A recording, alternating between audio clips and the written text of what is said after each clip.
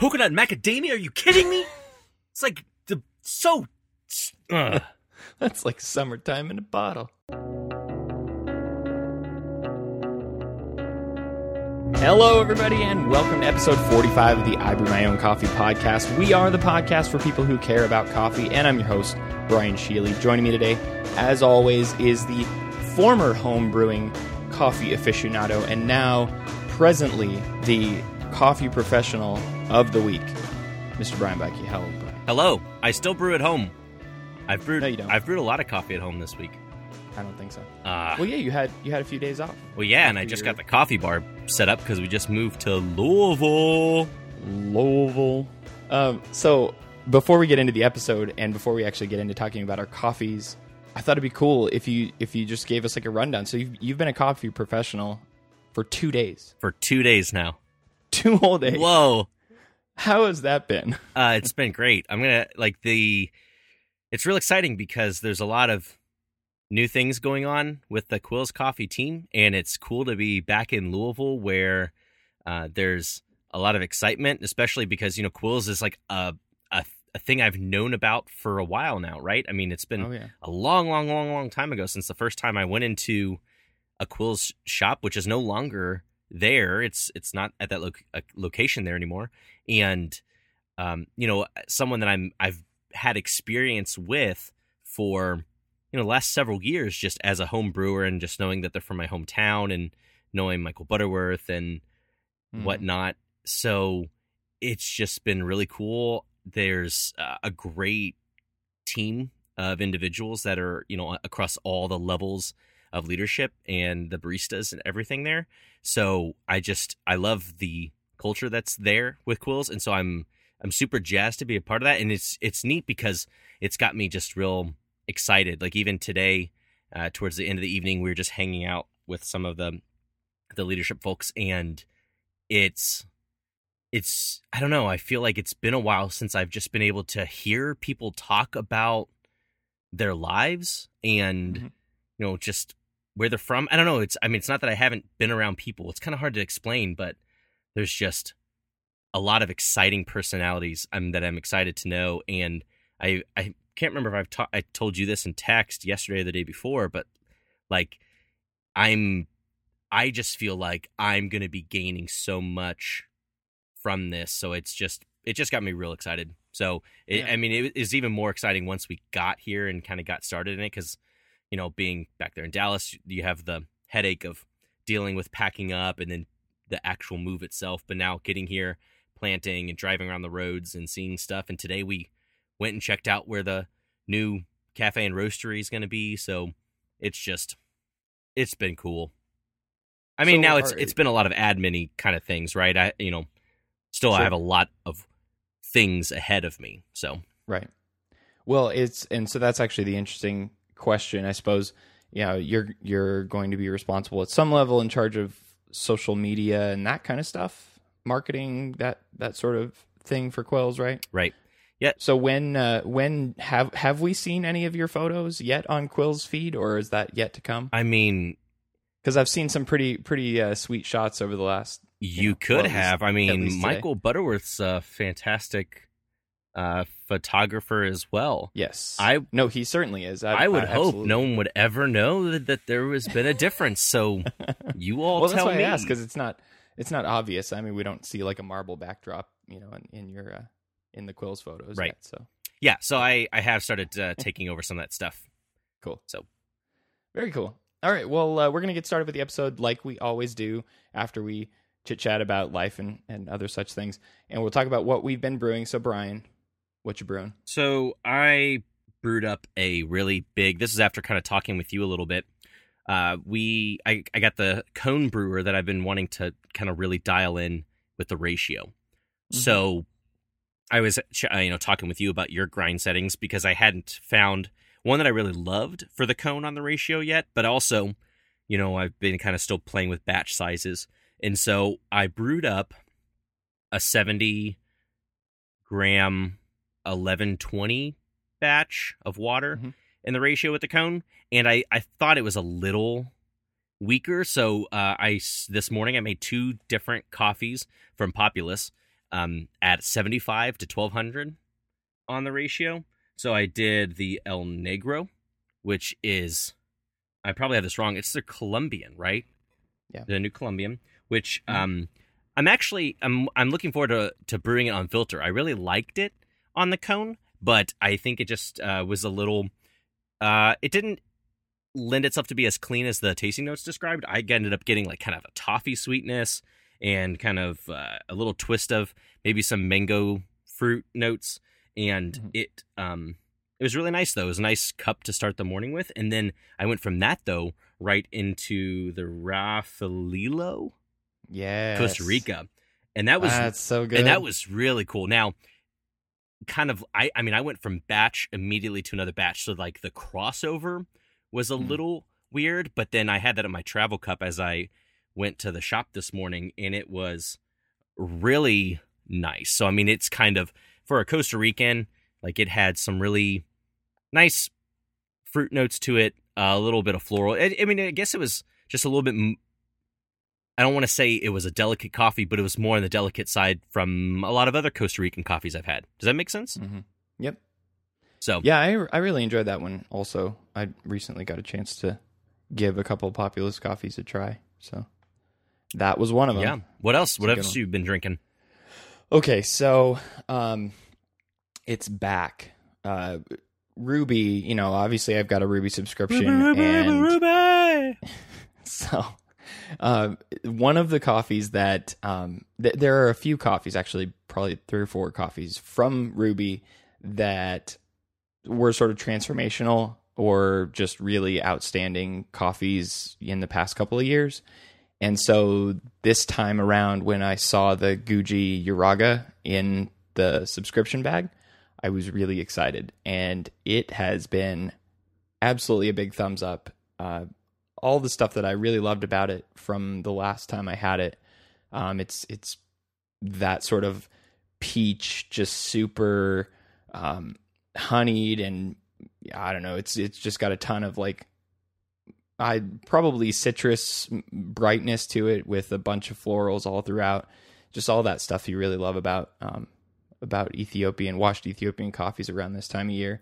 And yeah, I'm a big fan. And I'm almost done with my little subscription bag, but I've been brewing it left and right, different ways, and iced and hot. And this morning we did it on the ratio before I headed out to work.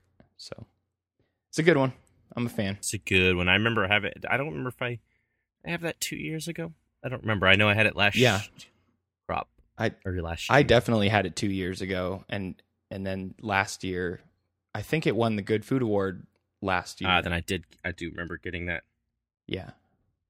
So I'm gonna have to put in an order. Another good one to add to the list. Well, that's always the fun thing about seeing coffees over and over again is you kind of have an experience with it from back in your memory, and then you can relive that. Yeah, it does look like I've had it the last 2 years. Yeah. Cool. Okay, so you've moved. You're a coffee professional now. One of the things that you are now in very close proximity to is a really pretty awesome guy who has actually been on a guest on this show, who's got some crazy stuff going on in terms of recipes for cold coffee. Mm-hmm. And so we're going to talk a little bit about cold coffee. Actually, what's really funny is almost exactly a year ago, we did an episode on cold coffee. It was episode 19. If you go back into the archives at ibrewmyowncoffee.com, episode 19, you'll find our discussion about cold coffee back then. We're going to relive that discussion with all kinds of crazy stuff that's happened since then in the last year with not just cold brew, but iced coffee, and even some interesting ways of making cold coffee without ice, or without, sort of that dilution problem that we had discussed in that episode. So we're going to talk about iced coffee, cold coffee in general, and hopefully this is the time of the year for it. I don't know if Louisville is anything like Phoenix, but it's been upwards of like 115 degrees on average here. It's not been that hot, but apparently we did choose the hottest weekend thus far. I think I remember to move. So it has been pretty hot. I think it's kind of cooling down. We've got some showers and stuff, which actually I don't think when I've been out in them has made it worse. I think it's actually been kind of comfortable. So it has been warm. Okay, so run down sort of the basics of cold coffee, whether it's cold brew, iced coffee. Give us sort of a background, and then we can start talking a little bit about some of the exciting things that have happened within the last year. Yeah.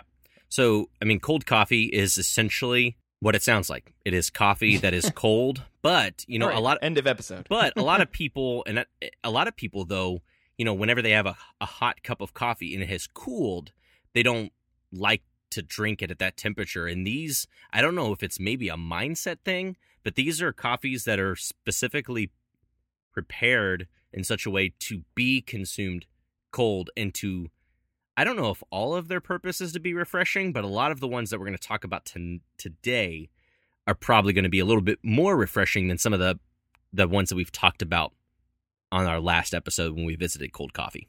Okay, so you cold brew coffee.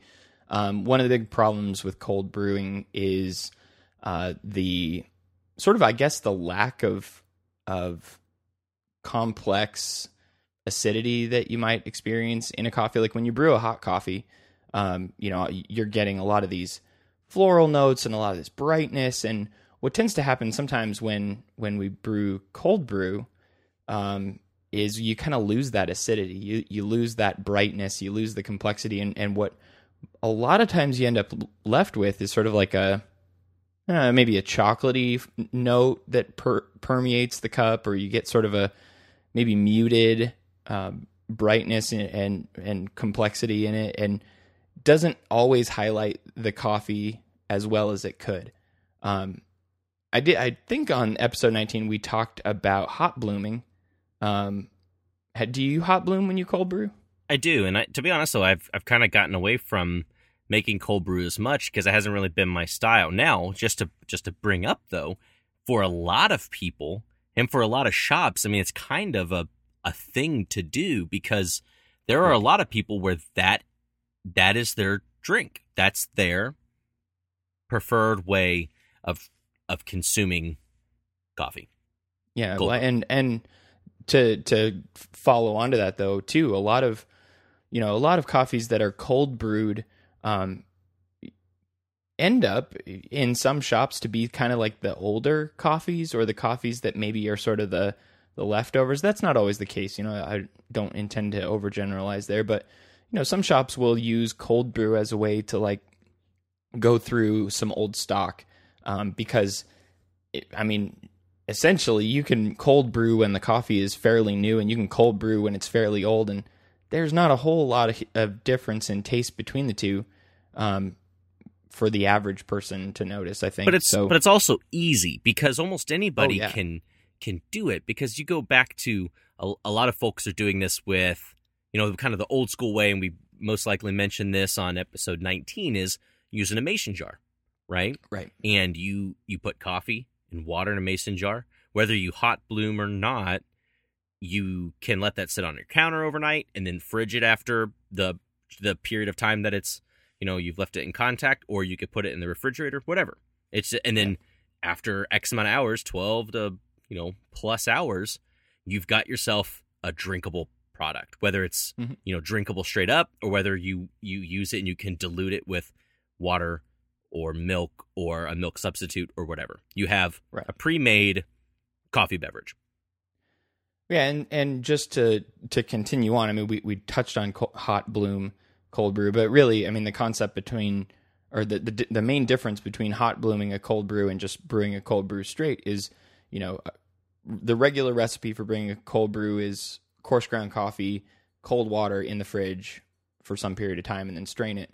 The hot bloom version of it, instead of like right off the bat, you add a certain amount of hot water, let it kind of sit and bloom and let the, CO2 kind of bubble up to the surface there and everything that it does. And then you add the cold water, and then you stick it in the fridge. And I've had some good success with that. I've had good success with it on the brewer as well, and with the Kyoto and some other sort of standard slow drip cold brew options also. Now, one thing I mentioned on the last episode, though, was the coil brewer. Yeah. And so what that was, it was this interesting device where you could, whether you have hot coffee already prepared or you are actively brewing the hot coffee, but then you have like an insulated ice bath that is, that there's a coil just tightly rung up, you know, it emits this ice bath, and your coffee will go from the top through this tube and cool down so that the bottom has been chilled already. Right. And what you're doing is it's not diluting the coffee, because otherwise another solution that some folks prefer is like a Japanese iced coffee method, which is where you're brewing coffee like you generally would if you're doing a pour over or something, but you've formed your ratio in some sort of way so that it's being like maybe a concentrate that's kind of cut with ice a little bit, and so it allows more of the flavors that you would get naturally out of like a pour over, like some of the cleaner, brighter notes kind of jump. Now, doing, you know, with the coil brewer or something, it's going to allow for some of that too, because you're not putting extra ice or anything in contact with the brew at all. It just bypasses that. And recently, you have kind of brought to my attention, and you can explain, you know, how it came to your attention too. Just kind of essentially the same concept, but not with having to use a system like the coil, which is just like flash chilling, crash chilling. Yeah. So let's back up, and then we'll get right into crash chilling. And I do want to say that, you know, obviously you can go back and listen to episode 19 where we talked a lot about sort of the basics. But since then, recently, there's been a really good article out by MistoBox. Seth Mills, good friend of the show, over at MistoBox, wrote just a couple months ago a really good, solid rundown of cold coffee with some really great photography by a good friend of ours here in town, Ryan Cordwell. And there's just all kinds of information there, whatever you might need to learn how to cold brew or flash chill or all these things. So go check that out. We'll have the link in our show notes. But yes, so I ran across this interesting recipe, and it's so dead simple that I'm not really sure how I ever missed it in the first place. But I was talking to a friend on direct message on Instagram, and he was saying that one of his favorite ways of making iced coffee now is this method, and he sent me a link to it. It's the Barista Guild of Europe.com, and it's actually an article by Calais Fries from Sudden Coffee, who wrote a whole thing about comparisons between iced coffee and diluted coffee, and what's the preferred, you know, method for a lot of people. And so the experiments that they ran were kind of interesting. So if you're a big nerd and you're into extraction and TDS numbers and all sorts of stuff, you can go check that out. But at the very bottom of the article, he gives this really dead simple recipe. And at its core, it's basically just brewing a large batch of hot brewed coffee and dumping it into a big 1 liter mason jar, and screwing the top on it and throwing it into a giant bucket of ice, basically. And so we've got a little gallon jug full of ice. Well, I'll throw the coffee into the mason jar, put the lid on top, and then dunk the whole thing in there and let it sit for like 10 minutes. Throw it in the fridge. The cool thing about what happens in that case is it actually seals the jar.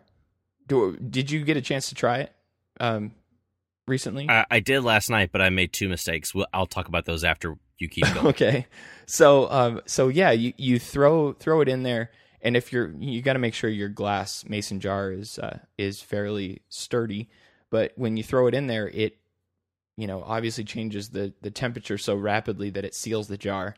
And the coffee, you know, potentially is good in that sealed jar for, you know, a couple of days at least in the fridge. But yeah, and there's just, I brewed some really, really amazing, like I brewed a couple of the Phil and Sebastian Ethiopian coffees in there, just really, you know, that sort of watermelon note that you get on a lot of bags, or the melon, that sweetness that you kind of pick up in some hot coffees. But I don't know about you, like I don't eat hot watermelon. So when I'm drinking coffee and it has notes of watermelon in it, I don't know. I hardly ever pick it out, but man, it was just singing in this version of it because it was cold and it was really refreshing. I did have pickled watermelon at lunch yesterday. That was the first. Ooh, interesting. Wasn't hot though. Keep going. Okay, that is kind of weird. So the thing that he does, which a lot of coffee purists are gonna poo-poo or they're gonna not enjoy, he does two things. He recommends adding 25 grams of white or brown sugar to the 1 liter batch of coffee that you brew. And he gives some reasons behind it, that once the coffee cools down, it becomes more bitter, and so the sugar kind of helps offset that bitterness. And then he also recommends putting in like 3 grams of apple cider vinegar to kind of boost up that acidity a little bit. So far, I've enjoyed it without the apple cider vinegar, and I've done it with quite a bit less sugar than what he calls out in the recipe. So I do it about 10 to 15 grams per 1 liter batch. And I've found it to be just really great. So you tried this? What happened? Yes, I did this yesterday. So actually 3 mistakes. So one thing he does recommend is he recommends that this would do well with like a light roasted Kenyan or African coffee, right? So I used an Ethiopian coffee, but like I was saying at the beginning of the episode, I've still been playing with the cone brewer. So I did my batch not with a Chemex filter. I used the cone filter. And while the coffee was nice on its own, I tried some of it before adding any sweetener or putting it in the mason jar. I kind of regret not using the paper filter for a cleaner product. So that was the first one. The second is my wife came in as I was filling up the cap of apple cider vinegar, and I know you had already told me that you preferred it not. So I was like, I'm going to add just a little bit at a time, and then try it and see, what it's doing. And instead, I ended up filling up the cap, which was way more than I thought. It was like 4.5 grams. But I wasn't mixing it in the ratio craft, which I should have been doing because more coffee was in that. I poured it into the mason jar first, which was, until it was full, was really only like 850 grams of coffee. So the sugar, I think, I probably used 20 grams of brown sugar, which was probably a little too amplified of sugar. And then I used too much apple cider vinegar, which is way more amplified on that. So I don't love the results, but I'm going to play with it again. I probably will, like you said, cut off the apple cider, and, I might switch to a white sugar instead of the brown sugar, or just use like sugar in the raw or something like that. I did agave syrup now. Yeah, I have some of that I should use. Yeah, that's my preference. But agave syrup tends to be a lot more sweet, I think, than sugar. So I only use like 10 grams of that when I brew it that way. I don't know. A lot of this is really probably, obscene to coffee purists. Like, we're adding sugar to coffee, and whatever. It helps to kind of offset some of the effects, and I think the result is really good. If you've never given it a try, it's really easy to make, and you don't need like a crazy coil device wrapping through, big vats of ice water or anything like that. Just a mason jar and a big bath of water or ice water, and throw it in the fridge. Yeah, and last episode, getting in kind of changing gears a little bit, maybe a little bit more shop oriented, but we talked before and we were mentioning how affogato kind of was a thing, and maybe it was only a thing because we were doing it a lot. Yeah. I remember doing that a lot last time. They're all over the place now. They are, but you know what else seems to be all over the place is tapped and nitroed cold brew. It's funny because I feel like that was a thing back when we talked about cold coffee the last episode, but maybe it wasn't. Maybe we didn't even mention it. But in La Colombe's draft latte, though, that a thing that we did? I don't even remember talking about that. And not even the cans, though. I mean, him doing it in the shop, just being like this frothed milk coffee concoction that he's got on tap that has since, even if we did talk about it, has since gotten into the canned market where you have these canned coffees at a price point that's actually like better than a lot of canned coffee drinks. And I know a lot of people that we follow online, they all were kind of checking it out, as soon as it kind of rolled out. Yeah, it's I did end up having the La Colombe draft latte in a can, and it was interesting. I mean, my wife enjoyed it. I thought it was fine. It's certainly not something I would drink all the time, but yeah, I could see why it would appeal to a lot of people. I'd be interested to have it actually in a shop somewhere, versus actually in the can. So, but yeah, canned options for all kinds of cold coffee are all over the place now too. So have you heard about Slate coming out with their new cans? I saw Maxwell's been kind of really, really excited about it, but I don't know much about what it is. I saw the cans, but I don't know much about the product itself. Yeah, I'm checking it out on their Twitter account, and they've got a nice lineup of 6 different.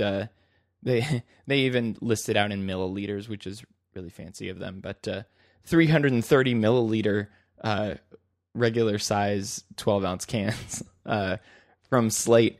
And they have a bunch of different options, which is kind of cool. They've got an espresso and tonic, a cold brew of a blend. So that what they've actually done is they've listed out traceability information on the cans as well, which is way more than you'd actually see from a lot of other places. You wonder where does this coffee come from? All the questions we always ask about hot coffee, they're trying to list out here on their cans, which is cool. So they've got a Nairi Kenyan Othaya as a cold brew. They've got an El Salvador and Colombian blend as a cold brew. And then they've also got a Nitro cold brew in a can. And an Ethiopia, looks like a Chelbessa or something. A Chelbessa as a cold brew. And then they even have espresso and soda. So they've got espresso and tonic, espresso and soda. The same, it appears to be the same blend of an Ethiopian and Brazilian coffee, but one of them is tonic and one of them is soda. So I'm never going to get out there, but I would definitely try that. I don't, but I don't know if there's any feasible way of doing it anytime soon, because even traveling or trying to get something shipped like that, I doubt. Oh yeah, I'm sure you'd lose something. Well, I think there was even when La Colombe's draft lattes came out, I think there was quite a few folks who actually ran into some issues in transit. Like they got them and they were curdled, or they weren't very good when they showed up, or so I don't know how fresh they're going to stay, but I would give it a whirl. If I was local and I was in the area, I'd totally give some of those things a try. So if you're not doing that mason jar crash chill recipe, what other kind of cold coffee drinks have you been making lately? Have you changed from some of the things that you've been doing last year? I've done a bunch of stuff on the brewer. I've thrown a bunch of coffees into the brewer, and really focused on hot blooming that. I recently got a Kyoto tower, which is totally unnecessary and just ridiculous to have, but I ended up getting it at a really, really steep discount from a friend who was selling it. So I figured, hey, I'd put that in my little studio, and it's a conversation piece at the very least. But I've been brewing some coffees on that. So yeah, that slow drip kind of cold brew option. But no, aside from that, I've been making a lot of iced mochas for my wife, which I know is pretty boring, but it's that's been really fancy. So aside from that, no, I mean, I usually it's mostly that crash chilled mason jar coffee and a couple of slow drip cold brews here and there. Oh, no, hold on. Wait, espresso and tonic. Yeah. I've been drinking a ton of espresso and tonic. What am I even talking about? Yeah, see, when we recorded last time, that wasn't even, I don't think, a thing that I was doing. So you might have mentioned it, but anytime I tried tonic, water, is it called tonic water? Tonic water before, I just never really was a fan of it. And anytime I had tried an espresso tonic, I wasn't really jiving with it. But then I don't remember where I tried it. No, I took it by suggestion. I think I took it by suggestion from, it was either Brandon Paul Weaver or it was someone else. It was someone out on the West they said in their shop they were doing like an Ethiopian espresso with elderflower tonic from Fever Tree. Yeah. And so I've looked for that stuff here locally. I can't find oh any. my gosh, it's so good. So I'm a big fan, and I think it's just so sweet that I think it's the sweetness outweighs that weird taste that you get from tonic, and so I've had a lot of good experiences doing espresso tonics with that. Nice. And yeah. But you've had a couple of various tonics that you've been able to play with. So you've had good results just with straight tonic, espresso and tonic? Yeah, just straight espresso and tonic. And then there's a little place, I think they make all sorts of different mixers and things here in town. It's Iconic Cocktail Company. Mm-hmm. But they make a bunch of mixers and things. And I had recently at this little shop in a town nearby, I had a nitro cold brew that was spiked with their sort of, what is it? It's spiced honey. That stuff is good. It's non-alcoholic, whatever, but boy, it's got a bite to it. It's, if you look at the ingredient list on it, there's just tons of like different types of peppers and spices and things, and then obviously honey and some other things like that. And so it's sweet and it's got a little burn to it. And it's it's a crazy good pairing with both cold brew and espresso and tonic. And I've even made a few cappuccinos with it. Been super tasty. But yeah, that's definitely an option. And then there's places like that doing like bitters and all sorts of different cocktail mixers or things like that you could always start playing with and making your own sig bevs at home. That's right. Yeah. Another one, you were talking about making iced mochas for your wife. One thing that I was drinking a lot of them too, to be honest, but I was making a lot of iced agave lattes. Yes. So agave iced lattes, however you want to say it, but just milk, ice, and agave syrup with espresso in it. Man, that was pretty nice. I tried one thing, and it was funny because it was actually in the same article from Prima that we referenced last year. But if you go all the way down to the bottom of their article, recently I tried making my own bubbly coffee at home with an ISI whipper, or like one of those whipper jars, right? Whipped cream dispensers, whipped cream siphon. They're called like 100 different things. But anyway, yeah. So you recently, maybe a couple months ago, you basically just throw a bunch of sort of finely ground, medium ground coffee in it. Give it a little hot bloom, and then fill it up with cool water. You screw on the top, and then you charge it with a couple of nitrous oxide chargers, and then dump it in a bath of ice water and stick it in the fridge for a while. And when it comes out, it's like totally bubbly and really sort of icy, and it's super good. I was a big fan of that. Although I haven't really done that very, very much since then. So I don't know why.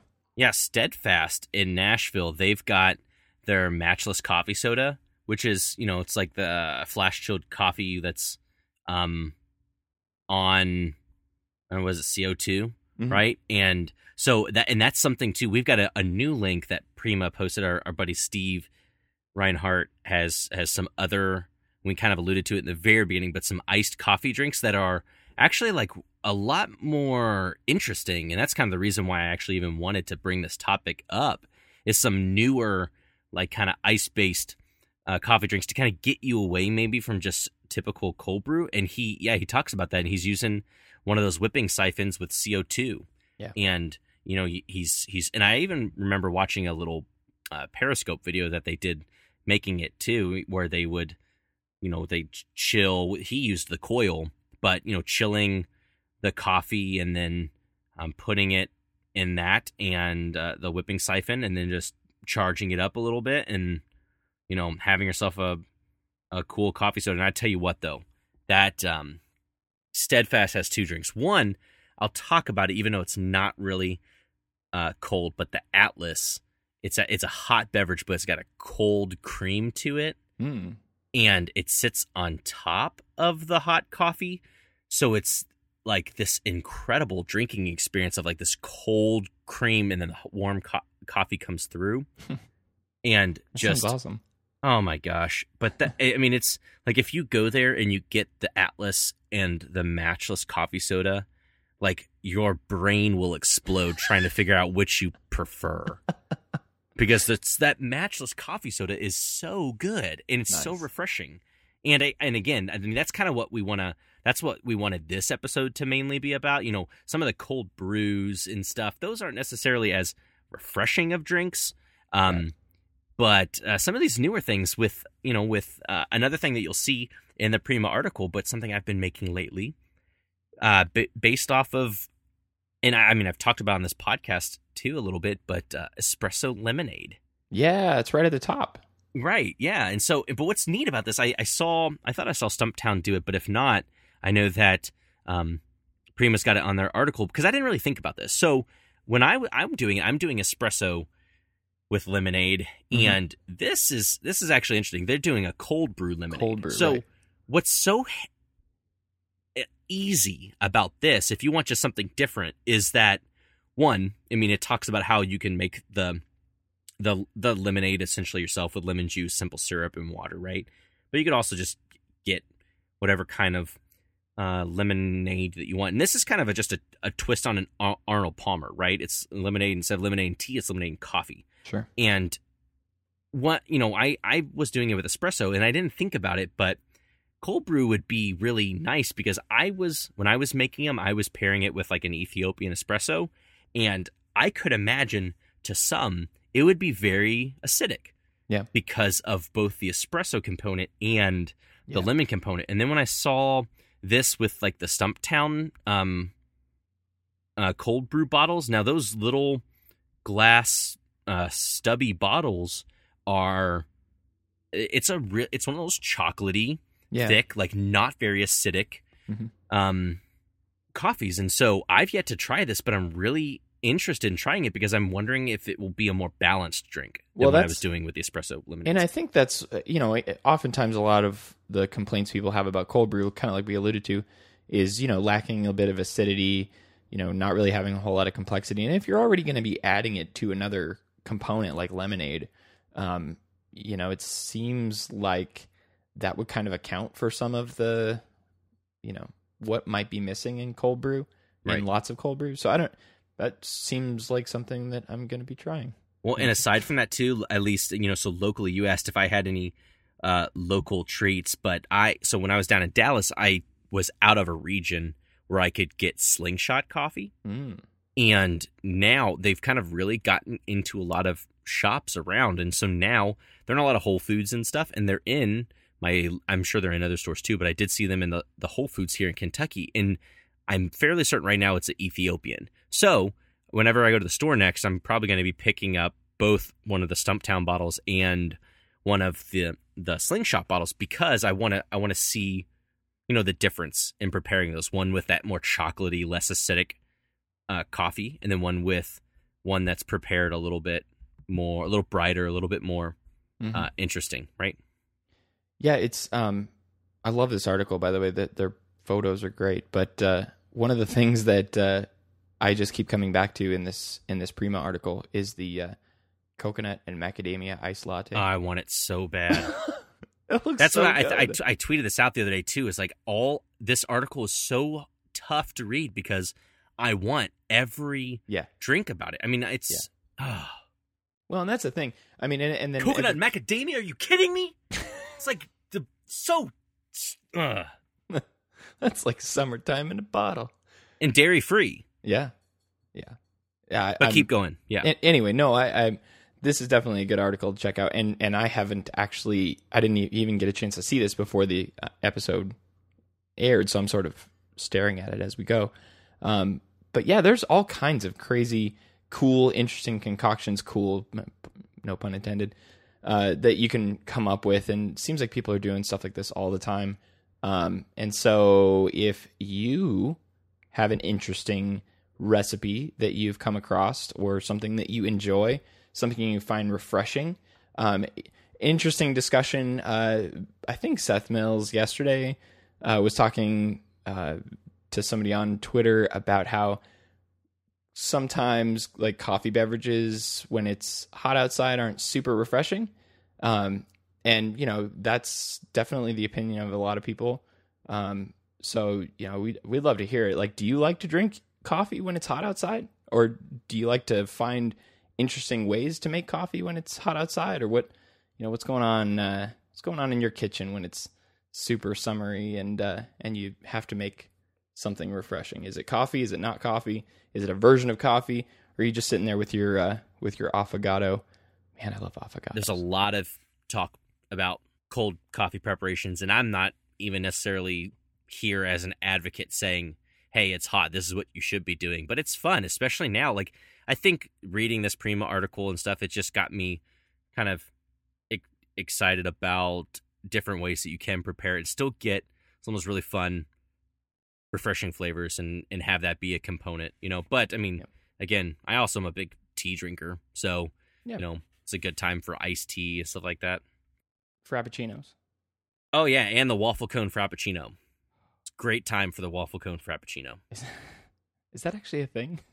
I mean, I've been disconnected from Starbucks. I can't for a very pretend long like time. I don't know. I have had about 3 of them. So it is a thing. That's awesome. We'd love to hear your cold coffee stories.